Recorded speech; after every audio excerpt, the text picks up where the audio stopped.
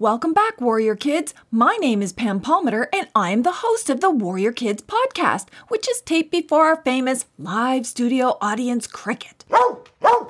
I'm a Mi'kmaq professor who has created this podcast to celebrate everything Indigenous and work with Warrior Kids to help make the world a better place. If that sounds like something you'd like to do, then join us here every Wednesday and sometimes every second Wednesday, and learn some really cool things along the way. And wow, thank you, Warrior Kids, parents, and teachers for all the hard work you've been doing to help educate and take action on the important things that we talk about here on the Warrior Kids podcast.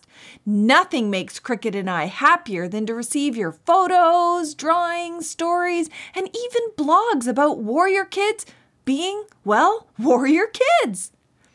Since our last podcast, 5-year-old Yatri from Toronto in Canada sent us the most amazing drawing of animals playing lacrosse. Do you all remember the lacrosse episode where we learned about the Haudenosaunee story of how lacrosse was played by animals up in the sky?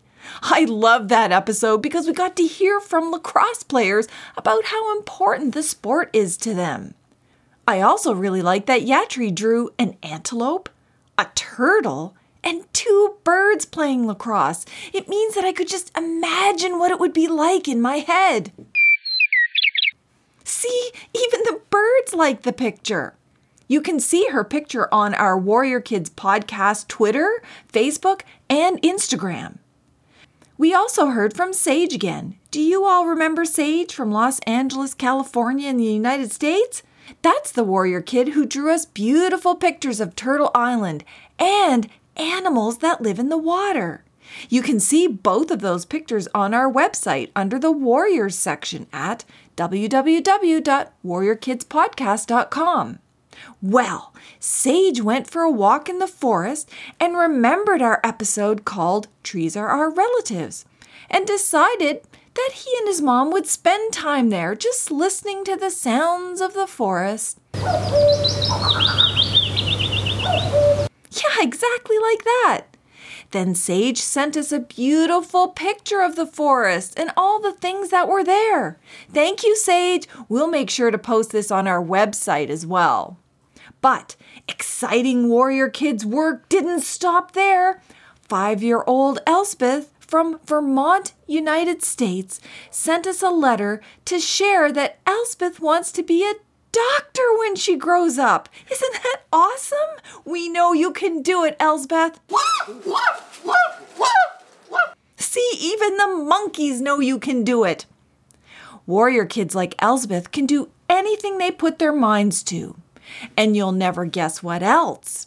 No, you'll never guess. Okay, alligator, I'll tell you. Cricket and I received a whole bunch of artwork from Queen Victoria Public School in Toronto. I know, isn't that so exciting? A very special grade 2 class listened to our Warrior Kids episode called Nigama, My Family, and then drew pictures of all their families and got their teacher to send them to us. We saw pictures of moms, dads, brothers and sisters, grandparents, and even pets. Thank you so much for sharing your artwork. All this Warrior Kid education and action makes us very happy here. It reminds us of how important artwork is for so many reasons. Some Warrior Kids use their artwork as decoration to cover their rooms in a whole bunch of beautiful pictures. Some use artwork to express their feelings, like when they are happy or sad about something. One of the pictures we received from Queen Victoria Public School's grade 2 class was a picture of Family Activity Day, where the whole family was biking and they all had smiling faces. When I see this picture, I think of a family all together doing a special activity, like biking, and all having a good time. Another picture was that of a grandmother and grandchild planting flowers in the garden. When I see this picture and look at all the beautiful flowers and the grandmother and grandchild working together with smiles on their faces, that makes me really happy. The artist who made this picture shared with us that it was a picture of a grandmother who passed away, which is also very sad. But even though the grandchild was sad and missing their grandmother, they drew this picture because it was a happy memory. In this way, art can share all different kinds of emotions all at the same time. They can reflect happy memories and even sad memories at missing someone who has passed on. That's one of the reasons why I love art so much. One single drawing or painting can be about many things at once. For example, one of the drawings from the grade 2 class was of a family dressed in their traditional Tibetan clothing to celebrate Tibetan New Year and welcome guests to their home. In that picture, I learned that the Tibetan New Year is also referred to as Losar, and that traditional Tibetan clothing is beautiful and very colorful.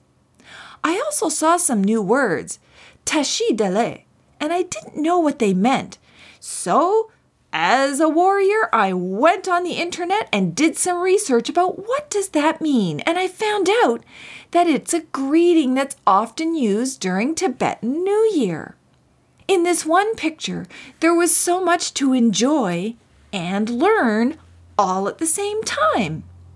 There are many other forms of artwork too, besides visual art like drawings and paintings. Other forms of visual art include sculptures. What's a sculpture? Well, it's when you take clay or wood or stone or some other material and use your hands or tools to shape it into something like a face or an animal or even a pot. When I was younger, our class went to a pottery studio where we got to make pottery out of clay that comes from the earth. It sort of felt like sticky mud. And then we shaped it into bowls, and then the teacher baked it in the oven. Then we went back after a few days and painted our pottery. But art doesn't have to be a thing, like a painting or a wood carving. It can also be a physical action, like singing, dancing, or playing music. In Mi'kmaq, the word for dance is amalkat. He or she dances. Amalkat. And the word for sing is gedabegiyet. Gedabegiyet.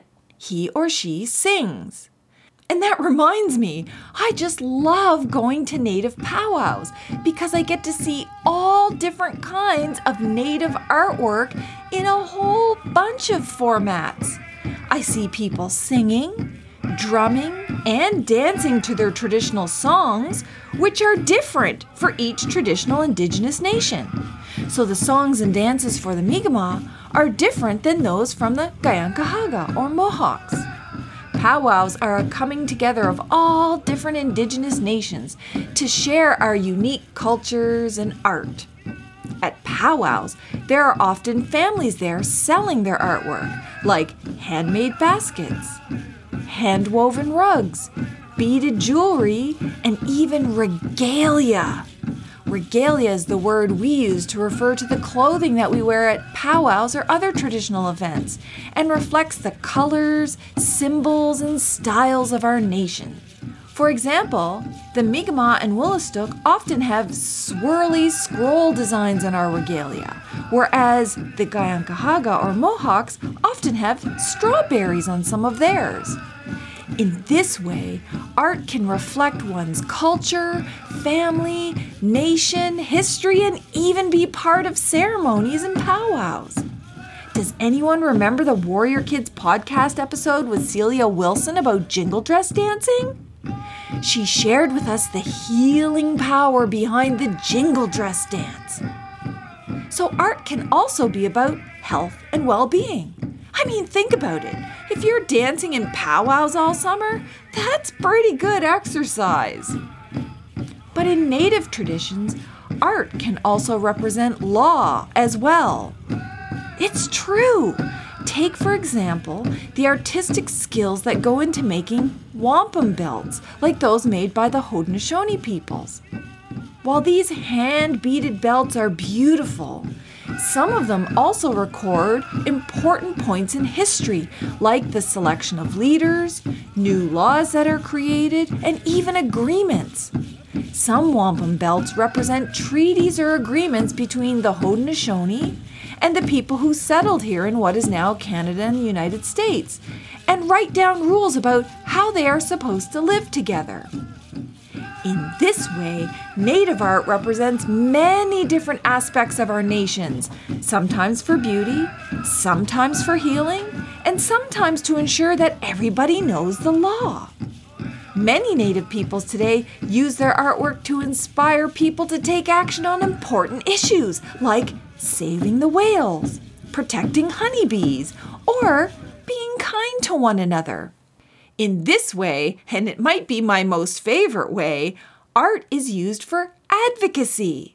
Advocacy is when you help encourage other people to be like warrior kids and learn about important things so you can take action to make the world a better place.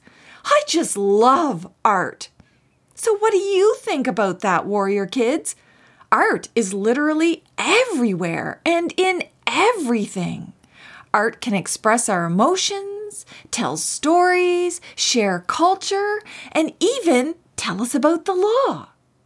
And art can help inspire people to take important actions. So never think that your art is limited to only drawing or painting. You could write a story, read a poem, or you could sing and dance. Does anyone remember the Mi'kmaq words for dance and sing? That's right. The Mi'kmaq word for dance is amalkat. Amalkat, he or she dances. And the word for sing is gedabegiet. Gedabegiet, he or she sings. So warrior kids, how can we use your art to help inspire others to take action to make the world a better place? Art for advocacy.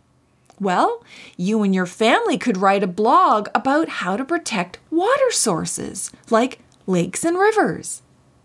Our last episode, Warrior Kids Can Blog Too, was all about how kids can use blogs to advocate for important action. Or your class could draw some pictures about all the living things that depend on trees for their homes. You could even go around and take photos of the world around you that shows the beauty of this planet and why we should all work hard to take care of it. Writings, paintings, drawings, blogs, poems, and photographs are always welcome here at the Warrior Kids Podcast. Your parents can help contact us on our website at www.warriorkidspodcast.com, or they can email us directly at warriorkidspodcast@hotmail.com. Thank you all for listening, learning, and acting. Till next time, Warrior Kids artists. Later, Gators.